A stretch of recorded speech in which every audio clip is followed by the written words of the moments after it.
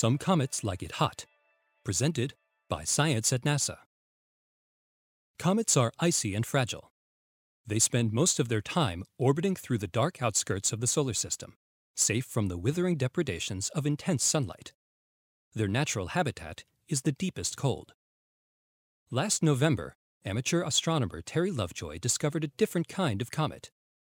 The icy fuzzball he spotted in the sky over his backyard observatory in Australia was heading almost directly for the Sun. On December 16th, less than 3 weeks after he found it, Comet Lovejoy would swoop through the Sun's atmosphere only 120,000 kilometers above the stellar surface. Astronomers would soon realize a startling fact. Comet Lovejoy likes it hot. Terry found a sun grazer, says Carl Badams of the Naval Research Lab in Washington, D.C. It appeared to be as wide as 2 football fields, the biggest such comet in nearly 40 years. Sun-grazing comets aren't a new thing. In fact, the Orbiting Solar and Heliospheric Observatory, SOHO, watches one fall toward the Sun and evaporate every few days. These frequent kamikaze comets are thought to be splinters of a giant comet that broke apart hundreds of years ago. Typically, they measure about 10 meters across. Small, fragile, and easily vaporized by solar heat.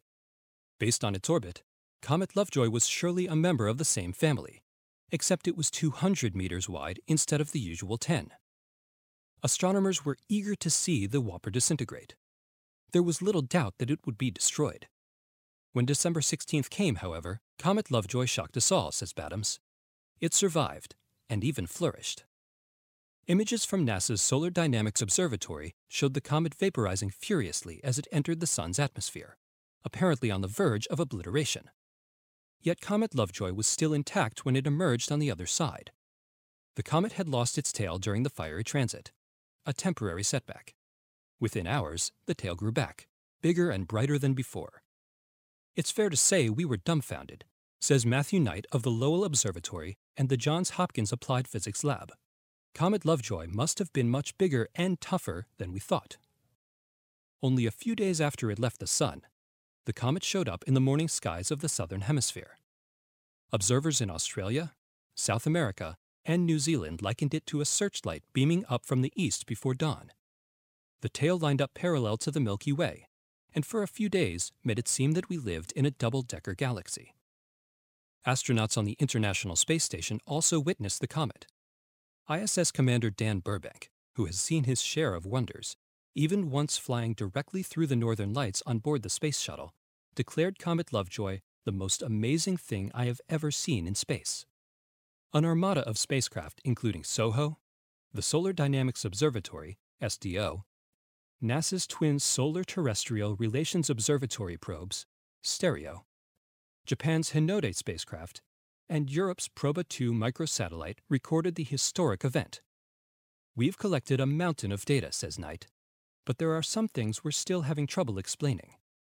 For instance, what made Lovejoy's tail wiggle so wildly when it entered the solar corona? Perhaps it was in the grip of the Sun's powerful magnetic field. What caused Lovejoy to lose its tail inside the Sun's atmosphere, and then regain it later? This is one of the biggest mysteries to me, says Badams. And then there is the ultimate existential puzzle. How did Comet Lovejoy survive at all? The comet that liked it hot is returning to the outer solar system, apparently still intact, leaving many mysteries behind. It'll be back in about 600 years, says Knight. Maybe we will have figured them out by then. To learn more about solar system mysteries, hot and cold, visit science.nasa.gov.